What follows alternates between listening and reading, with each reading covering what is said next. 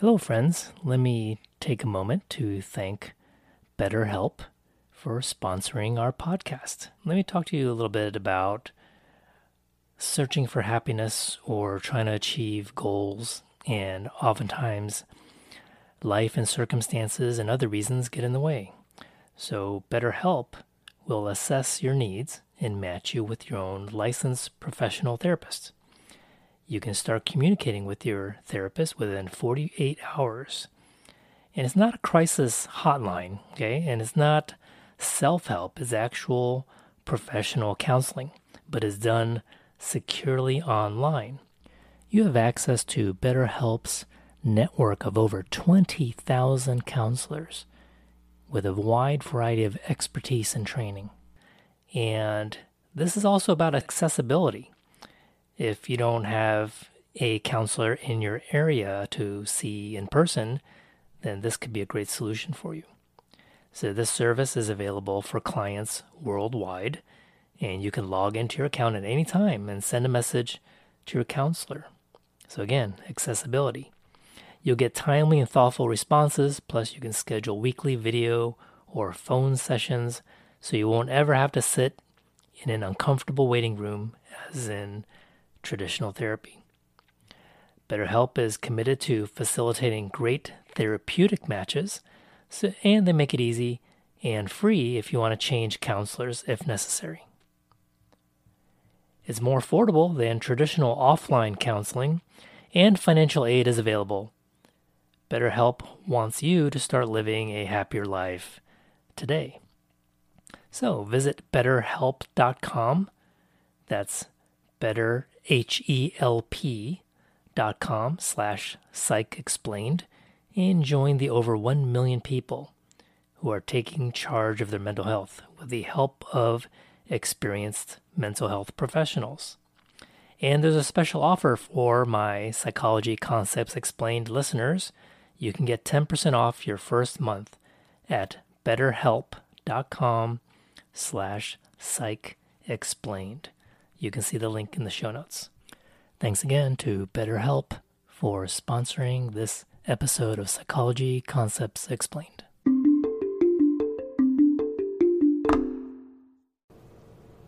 Hello, everybody. This is Dr. Jack Chuang. Thanks for coming back for another psychology lecture. I guess you're not tired of me yet.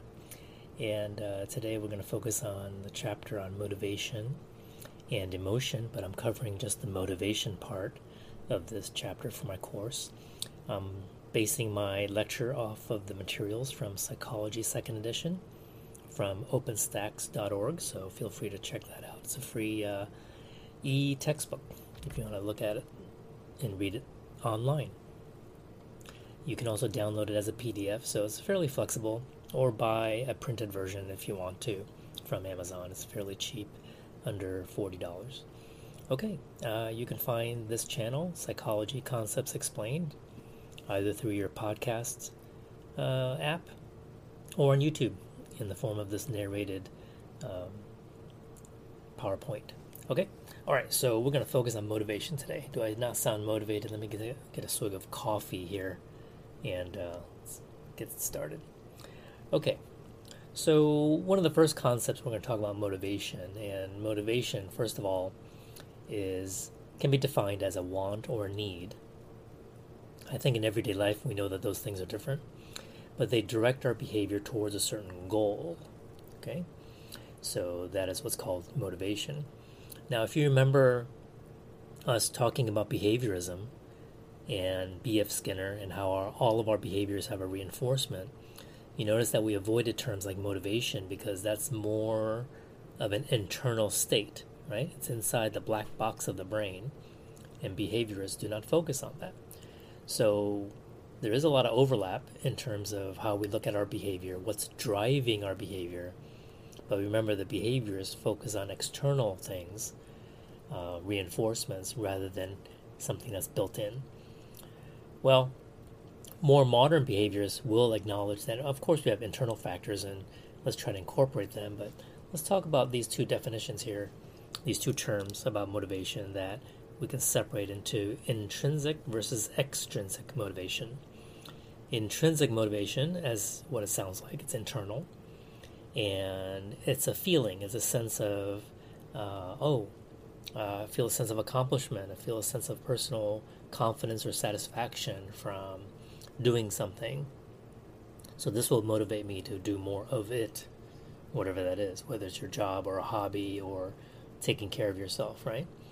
Now, an extrinsic motivation, these are external factors that motivate us, whether it could be money, could be a potential reward like a bonus at work, or getting compliments from people, could be to avoid punishment, right? So intrinsic factors tend to be very powerful, right? It gives us more of a sense of autonomy and independence and drives us to be really good at something. And extrinsic motivation tends to be more limited, because what if those external factors start to dry up? Then our behavior would start to decrease, right? Now, what's interesting here is that we have to balance, whether it's ourselves or as parents, trying to motivate our children, or teachers motivating young children at school to work hard, right, to have interest in something. It's very tricky, especially with younger children. Typically, if they're doing something and you don't feel the need to encourage them or reward them with something external or even praise them, but it's something they just enjoy doing, then just leave them alone, because you know that they're motivated intrinsically, right? There's no need to add excessive or extra motivation. So sometimes parents, because maybe they learn psychology, wow, they're doing something great like drawing, right, or practicing music on their own, or dancing to a video, and so you want to encourage them, and so you praise them, you reward them somehow, maybe give them money or whatever, okay? So you're giving them extrinsic motivation. What happens is that even though you think that's a reinforcement, it may be the wrong kind of reinforcement. It may conflict or outweigh the intrinsic motivation. Suddenly, they're not doing this for internal enjoyment. And this may not even be a conscious process for young people, right? They're just doing it for the sake of enjoyment. They're not really putting too much thought into what they're getting out of it other than enjoyment. And suddenly, you're giving them, a pizza coupon or whatever, free boba drink, okay, for finishing their homework or doing whatever it is that they were doing on their own. And suddenly, they're working for that external reward, right? And so when the external reward goes away, the behavior goes away, and the intrinsic motivation is gone, right? It's overshadowed. And this could happen to any professional that plays sports for fun.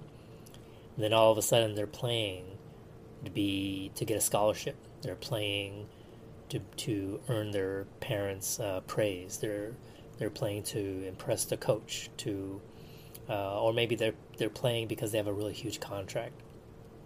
So would that interfere with the internal intrinsic enjoyment of engaging in that sport, or does it become work? And then with work comes stress and a lot of negative emotions that might come with it, right? So how to reinforce, right? The best way, and here's some tips here from the textbook, using praise, using rewards that are intangible, right? Meaning that you don't really see. So verbal praise can be good, right? Just very subtle. Nothing that will tip the scale to where they take their eye off of intrinsic motivation and suddenly they're focused on all that extrinsic reward. In college, I went to University of Texas, where there's quite a few well-to-do students from wealthy families, and they'll come to school in their car and they say, "Oh, I got this for high school graduation," or "I got this because of that." And I'm wondering, at some point, did that take away their enjoyment of just enjoying being at school, being in class? Are they getting their grade because they're being promised a sports car, for example? Note, I did not grow up that way. Okay, so when someone's expecting an extrinsic reward, then it can decrease the intrinsic reward. So I think you kind of get that. All right. Now, William James proposed many, many decades ago that perhaps we're motivated by instinct, similar to animals, that we humans also have an instinct. And some of the examples that kind of make sense is this motherly instinct, maternal instinct to protect and feed their young, right? A survival instinct, right? So these are the kind of things that we know that animals may have, and they're trying to and James is trying to apply that to human motivation, right? And the trouble is that we're, as human beings, we're more complex than many animals. We can learn through observation or through other kinds of reinforcements, through social systems. And so just looking at instinct as a motivator might be too simplistic in many psychologists' view. Okay. Now, another way to look at motivation is the drive theory. Now, this is the point of view that physically and psychologically we're ideally trying to maintain homeostasis, a state of balance, right? Just think of your blood sugar, your cholesterol, right? We want to be in a state of, we're sort of in that middle zone, in that safe zone, right? And, or like a car, right? All the fluids are topped up and it's running fine, and then suddenly something is lacking, and then that is the drive that pushes us to restore that balance. So if you're suffering from hunger, then what do? We eat to restore the balance of homeostasis, so we're satisfied, we're satiated, right? So this can be a physiological or psychological drive, okay, to help us regain that sense of balance. Now, another point of view is the arousal theory of motivation. That is, one reason we're motivated to do things is to get stimulated in some way, right? And, at the extreme level, you have those people who engage in extreme sports, right? Like parachuting or whatnot. And that everyday activity seems kind of boring, but they really need to do something more extreme to get aroused, okay? To reduce boredom, right? So if we don't reach that optimal level of arousal, right, a sense of that physical or psychological stimulation, then we're under aroused, right? So we engage in behaviors to sort of increase our arousal, right? To increase our motivation.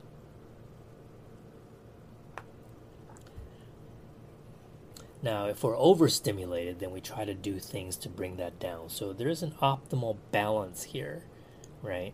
Sort of like driving a car. We drive too slow, we don't get anywhere, so we speed up. If we're going too fast, that's a little bit too much, we ease off the gas pedal. Now, Albert Bandura, you may remember him, the Stanford social psychologist who's famous for his Bobo doll study of social learning and observational learning. He's also well known for the psychological principle called self-efficacy. This is different from self-esteem, and it's also different from self-confidence, okay? So self-efficacy is your level of confidence. I just said it's not confidence, but it's your level of confidence, how good you feel about very specific tasks, right? So it's possible, like, so for example, during my college years and amongst my geeky friends, we had high self-efficacy when it came to math science classes. We had very low self-efficacy when it came to romantic relationships or having dates and so forth, right? During my 4 years of college, I only dated one person for about a week, right? That was pretty sad, right? By most people's standards. And my friends were pretty much the same way. And then if any of us were able to get on a date, we would just sort of have a group meeting and talk about, what did you do? Did you have some sort of secret language or handshake to get her to go out with you? We just assumed that we would all be celibate the rest of our lives. But oddly enough, we're all more or less, not everybody, but, married with children and have, that kind of life. But at the time, yeah, our self-efficacy about social relationships when it came to the opposite sex was pretty much rock bottom, right? So self-efficacy can vary depending on the task, or if you're a student, depends on the academic domain you're thinking about, right? So let's talk about what Bandura talked about, that how self-efficacy plays a role in motivating our behavior. Okay, and so what we believe about our expectations or the expected consequence of doing something. Let me give you an example of how self-efficacy works, and this is a demonstration I did with a bunch of, I think, junior high school students. Oftentimes, back at the college I used to work for, these middle school teachers would bring their classes for a tour of the community college where I worked. And many of us volunteered as instructors and staff to do presentations or like a little tour guide. So I did a little activity about psychology, and it was about self-efficacy, right? And so what I did was I prepared these little pieces of paper and I handed them out, but they didn't know that they each got a different set, right? And it was a word puzzle. So they had to rearrange the letters, and make the phrase out of it, right? For one half, they received a puzzle that was very easily solved, right? And the other half, they got one that was impossible to solve, right? So in essence, I'm setting up one group to have an experience of success, even though they may or may not inherently be good at puzzles or even like it, but they succeeded at it. And another group, whether or not they're good or bad at puzzles, they failed at solving the puzzle. So it created a sense of frustration and maybe dejection, right? Now you might think that, well, okay, they're going to work really hard. So I repeated this, and again by row. Actually, I don't quite remember exactly how I divvied it out, but I gave out other puzzles, okay? And they got a little bit harder, but the ones that had the initial experience of success, more of that group solved the harder puzzle, even though, I remember now, everyone got the same puzzle for the second and third round, okay? So that initial stumbling and bad experience for that one group decreased their motivation and interest in trying to solve, and their confidence at trying to solve that second puzzle. So no matter inherently whether they were good or bad at puzzles, that initial stumble really caused them to assume that they weren't going to be able to do it. So think about all those people out there talking to their friends about how they're bad at math, or I'm not a math person, right? How much of that is due to social pressure, peer pressure, because just culturally math is not something we are proud of being good at, right? In terms of being a teenager. You could be an outcast in school if you're openly about being good at math and science, right? Unless you're within your own math science crowd and you reinforce each other, okay? So is it possible that an initial bad experience in your very first math class and having bad grades created this low self-efficacy, and someone reinforces that mindset that I'm just not a math person, I'll focus on these other areas? So is it possible that if you think about what your hobbies and your professional skills are today, whatever age you are, can it be traced back to a fork in the road during middle school or primary school, where you just convince yourself because of an early experience of success or an early experience of failure that I am this kind of person, I am not that kind of person. I'm a language person, I'm an art person, I'm not a math person, right? And so, I mean, is there anything inherently built into one's brain that makes one a math person and makes one an artistic person? Not necessarily, right? We can be sure that's probably not the case. Our environment often shapes our access and our choices. But I think self-efficacy is very powerful. Think about sports, right? If a young person's out there shooting basketball hoops in their backyard and they just never get one in, okay? Then it's likely that person might give up and just say, well, basketball's not for me. Maybe I'm too short. Maybe I just don't have the skills. And they don't try. That's the main thing, right? But what if one time out of 10 they would hit a shot that goes in, right? Remember intermittent reinforcement? Okay, partial reinforcement? That fits in here, right? all you need is that. It's just like gambling. You just need to know that 1 out of 100 pulls of this slot machine in Vegas will win you some money, and you'll keep trying, right? So self-efficacy has a lot to do with that. So is it possible that your favorite sport is your favorite sport to play because you had an early experience of success as opposed to an early experience of, let's say, failure, okay, or disappointment, okay? And that creates an identity, right? A momentum in the sense that, oh, I'm a rock climber. I'm going to keep climbing. Our daughter's great at rock climbing. Who knew, right? She just tried it one day, and that initial sense of mastery and self-efficacy just kicked in, right? But I can see that when other kids were there trying it for the first time, they didn't really have a good experience, and boom, low self-efficacy for that specific task. Right? Okay, so let's move on. All right, this is one of the more memorable theories in psychology, and oftentimes you'll see Abraham Maslow's hierarchy of needs placed in a personality chapter, which we'll cover soon. But in this case, more modern textbooks or in Introduction to Psychology are placing it in the motivation chapter. So Maslow, as a humanistic psychologist, his theory of motivation is that we are motivated to satisfy certain needs, right? From basic needs to more higher level psychological needs. And usually it's in a graphic form in a textbook as a form of a pyramid. So imagine that throughout our lives, we are trying to climb this pyramid, and this is what motivates us to be better, to be better for the world, to improve ourselves, and to have social relationships. So from the most bottom level, of course, we need physiological needs to be met.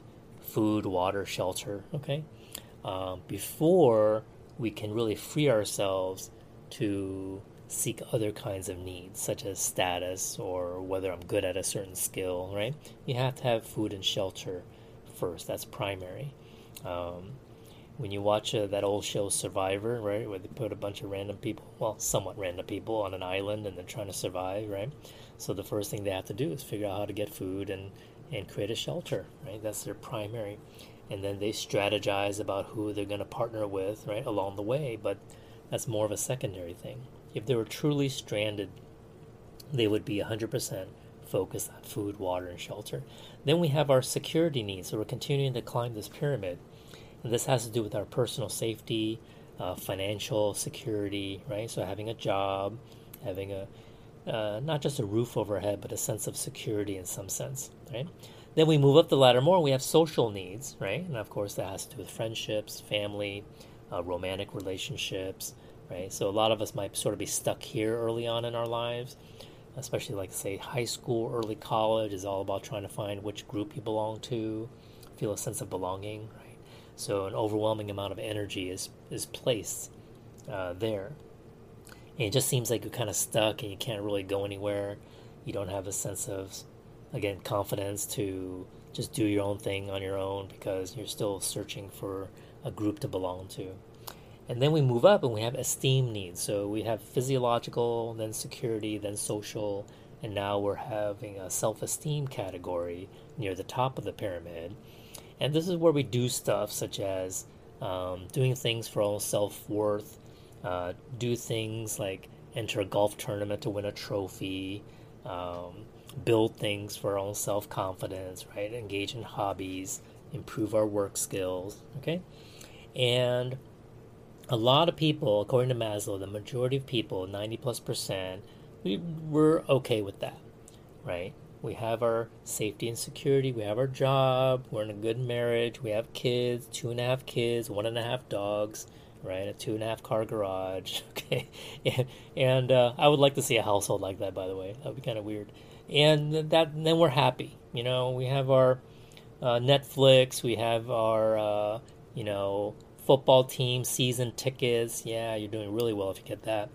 And that's life, right? You just sort of go through your routine, and that's what life is. You take your kids to soccer practice, and you don't really spend a lot of time doing much else. But a very small percentage of people, according to Maslow and his theory, actually reach a stage called self-actualization. And also some textbooks will include another level called self-transcendence, okay? But self-actualization basically means reaching your full potential, but not necessarily in a selfish way. But reaching your full potential in the sense that you're doing the best in terms of your education and skills and athletic ability, whatever that might be, to reach that potential, but also using it for the greater good, okay? And therefore finding a sense of inner fulfillment, that you're playing a part that's bigger than yourself, okay? So you can argue that the esteem level, you're paying your taxes and maybe you're involved in the community and these kinds of things, but then that self-actualization level, like, the Mother Teresa's and Martin Luther King's of the world, right, sacrificing their own needs for the betterment of society, just sticking their neck out, that's considered self-actualization. All right. So this next section, to finish up this particular section of the book about motivation, is more physiological, but it's also psychological, and that has to do with hunger and eating. So we're going to talk about eating disorders, obesity, and concepts related to that in terms of food and eating. And I think a lot of people are surprised to find this in a psychology textbook. It's like, oh, really? There's a whole section about obesity and trying to reach a sense of balance. So there's a little bit of biology involved in terms of the physiology of hunger, that we're trying to reach a sense of balance, and some hormones are released when we eat to signal that we're full, right?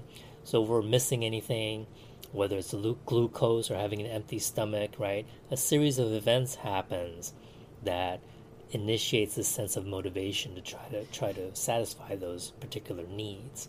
Okay, so it starts with a hunger signal, then we ingest food, and then we have a sense of satiety. Okay, I don't know how to pronounce that. A sense of satiation, right? Now, metabolism. When we talk about our weight, and I think this can play a big part in how we make judgments of people. We're very weight conscious as a society, and this is nearly universal around the world in terms of how we see our bodies, and of course it varies by culture. But especially in Western industrialized countries, we're very weight conscious, right? Thinner is better and so forth. And we make negative judgments on those who have larger body weights, right? Now, America and the United States, this is a big problem. We have an industrialized country with a lot of conveniences, or in some neighborhoods, they're called food deserts. So they may not have the ability to obtain healthy options in their neighborhood. So to go to a grocery store that has better options, or restaurants, they have to go further out, which is not convenient. So in their neighborhoods, they're stuck with McDonald's and all that. All the kinds of fast foods, which are not good for you in the long run, right? Sorry, McDonald's, don't sue me, okay? All right, so one's weight has to do with genetics and environment. So this is the nature and nurture, right? Remember last time I talked about nature versus nurtures, but this is really an interaction of both of them. And if you don't believe that genetics plays a part, all you have to do is do a little bit of casual people watching at a park. And if you see families, hanging out together, sometimes you can readily see, it's like, oh, that family there has a particular, they've inherited a particular body shape, right? There's a really tall family over there, a relatively short family over there, and so forth. So genetics definitely plays a part in what our experience is, okay? Yay, an interruption. I was in... All right, somebody pick up the phone. Call from Yeah. 042. All right, let me turn that off. The thing about recording my podcasts is that I don't have a pause button. So whatever happens, happens. Okay, so let's talk about set point theory, right? This is the idea that every person has their own ideal body weight, or what's called a set point, which tends to resist change, right? That's why some people who they're striving for a perfect number in their mind, like a weight, right, or a waist size, they're really fighting against where their body wants to be. Okay? And so, according to this theory, that set point is genetically determined, right? And so, efforts to move weight significantly from this set point is met with a lot of resistance by the body, and it takes a lot of effort to get there, right? And so I think a lot of people who try a lot of different diets and bounce back to a certain weight may experience this, that that maybe there is something related to genetics that's holding me back from reaching that particular goal. Now, the downside of this set point theory is that it doesn't really take into account, because it's focused so much on genetics, that there are social and environmental factors, like I talked about before, that can have a great influence on our body weight, right? And that has to do with our lifestyle, has to do with portion sizes of restaurants. Think about the size of the cups used at restaurants, whatever kind of restaurants you think about. And if you travel the world, then come back to the U.S., you know how kind of crazy our food portions are and our beverage portions are, that you can, at a movie theater, easily get a drink that can serve a family of 4 at a meal, but yet this is one person, and then you can refill that, right? So think about all this extra sugar and calories that we're unnecessarily ingesting, and if we do that on a regular basis, that could really cause a harm in health. A lot of our coffee drinks are not healthy because of the high sugar content in some of these flavored type coffee drinks. I only drink black coffee, which, if you do the research, actually has 0 calories, right? It's just water, hot water filtered through grounded coffee beans, right? And so once you add milk, creamer, especially that artificial dairy stuff, and then you have sugar, then you're adding unnecessary sugars and calories to a drink that was healthy. Same thing with tea and the bubble teas, right? Extremely high in sugar. So it's no wonder that some of my friends who are not even overweight are borderline diabetic because of these habits of just in our everyday environment, right? So that can have a big contribution to our weight and our health. Some obesity statistics here that are quite alarming, and they're related to the BMI, the body mass index, and you can easily find a calculation of that online, and it has to do with the proportion between your height and weight. Now, of course, just because someone is 200 pounds and 6'2", they could really vary in their body shapes. Obviously, someone could be an elite athlete and someone else could be a couch potato, and so obviously their health status is not going to be the same. So the BMI on its own can never be an indicator for health, okay? So you definitely have to look at family history, look at behaviors and their diet and intake, right? So it's not just that alone. But there are a lot of factors that contribute to obesity in our society, right? So the statistics are that 2 out of 3 adults struggle with being overweight, okay?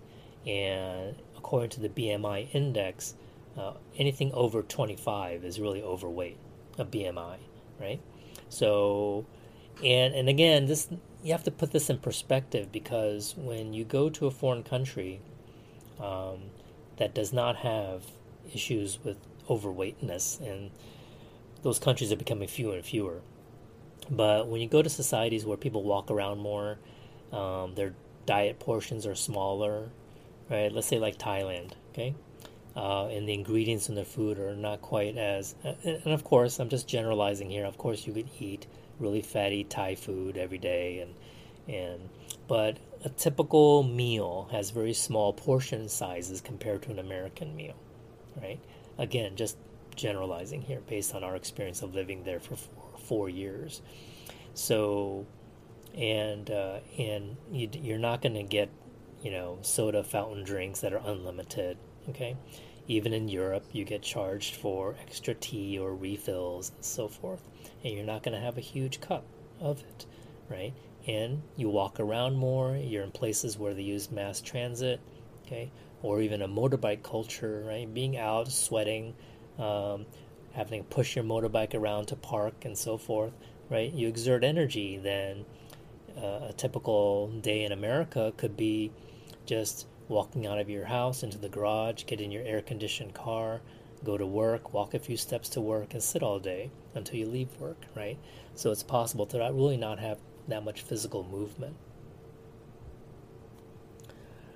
All right, so a lot of things, health risks are associated with obesity, so many of them are listed here, and some are really obvious these days that we know of: colon cancer, arthritis, type 2 diabetes, other kinds of cancers, stroke, cardiovascular disease, right?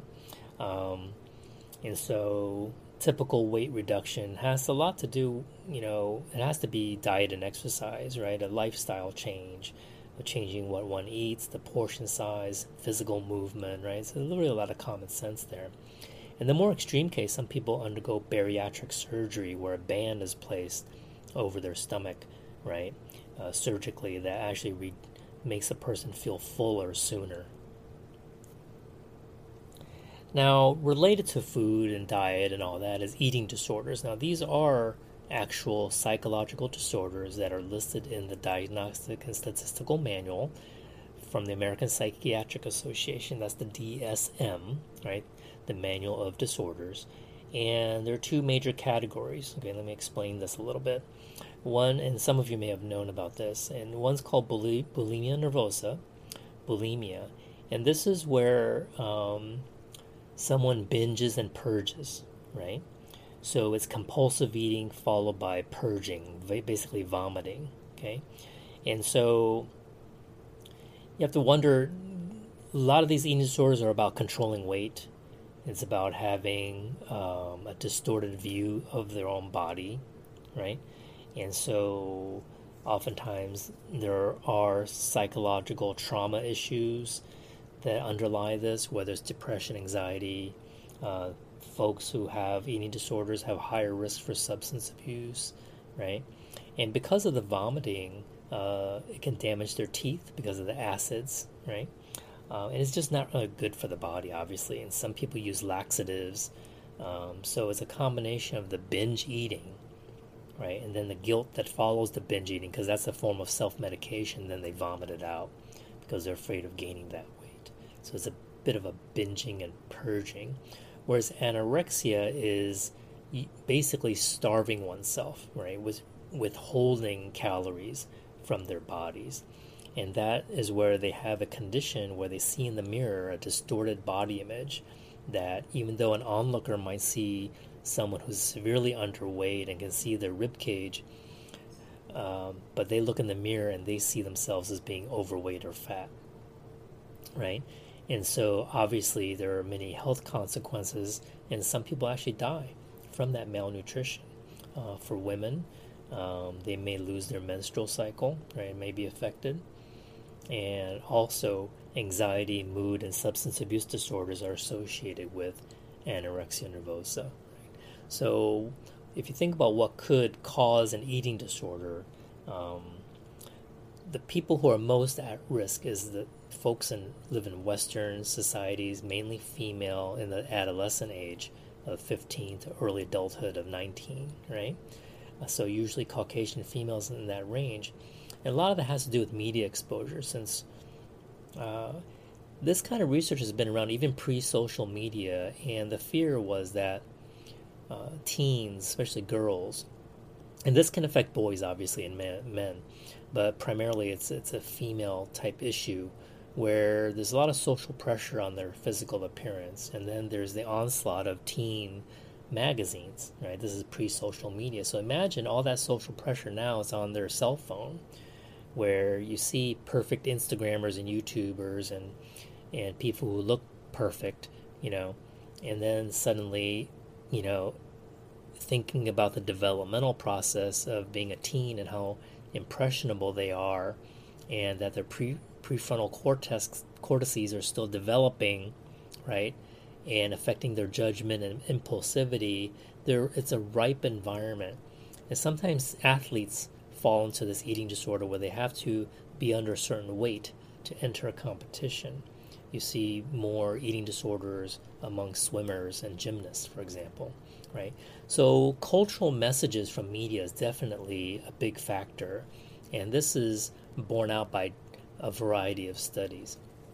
There was an interesting study many years ago on an isolated, I believe, South Pacific or Polynesian island where they actually did not have Western media, right? They pretty much lived off the land, and their ideal body image for females was basically round and big hips, okay, sort of larger than what we would think of in the United States. And then they suddenly gained electrical power, they gained access to Western-style media, and then over the years, amongst their teen girls, they saw higher rates and increased rates of eating disorders and conscientiousness of weight that did not exist before. So in the past, traditionally, people were just sort of happy, they had full bodies, and then suddenly there's dieting behavior and eating disorders came about.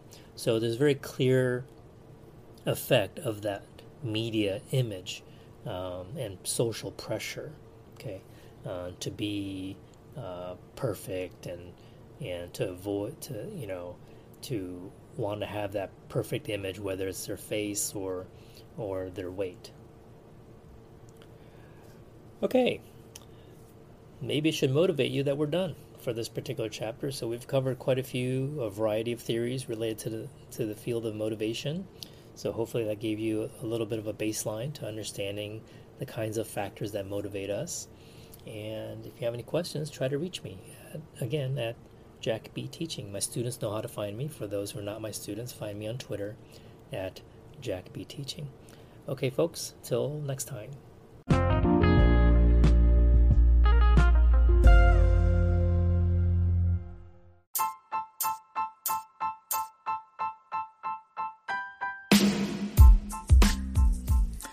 If you enjoyed this podcast, please follow me on anchor.fm/JackBTeaching. That's Jack, the letter B, in the word teaching. And you can reach me on Twitter. My handle is also at JackBTeaching. Thank you.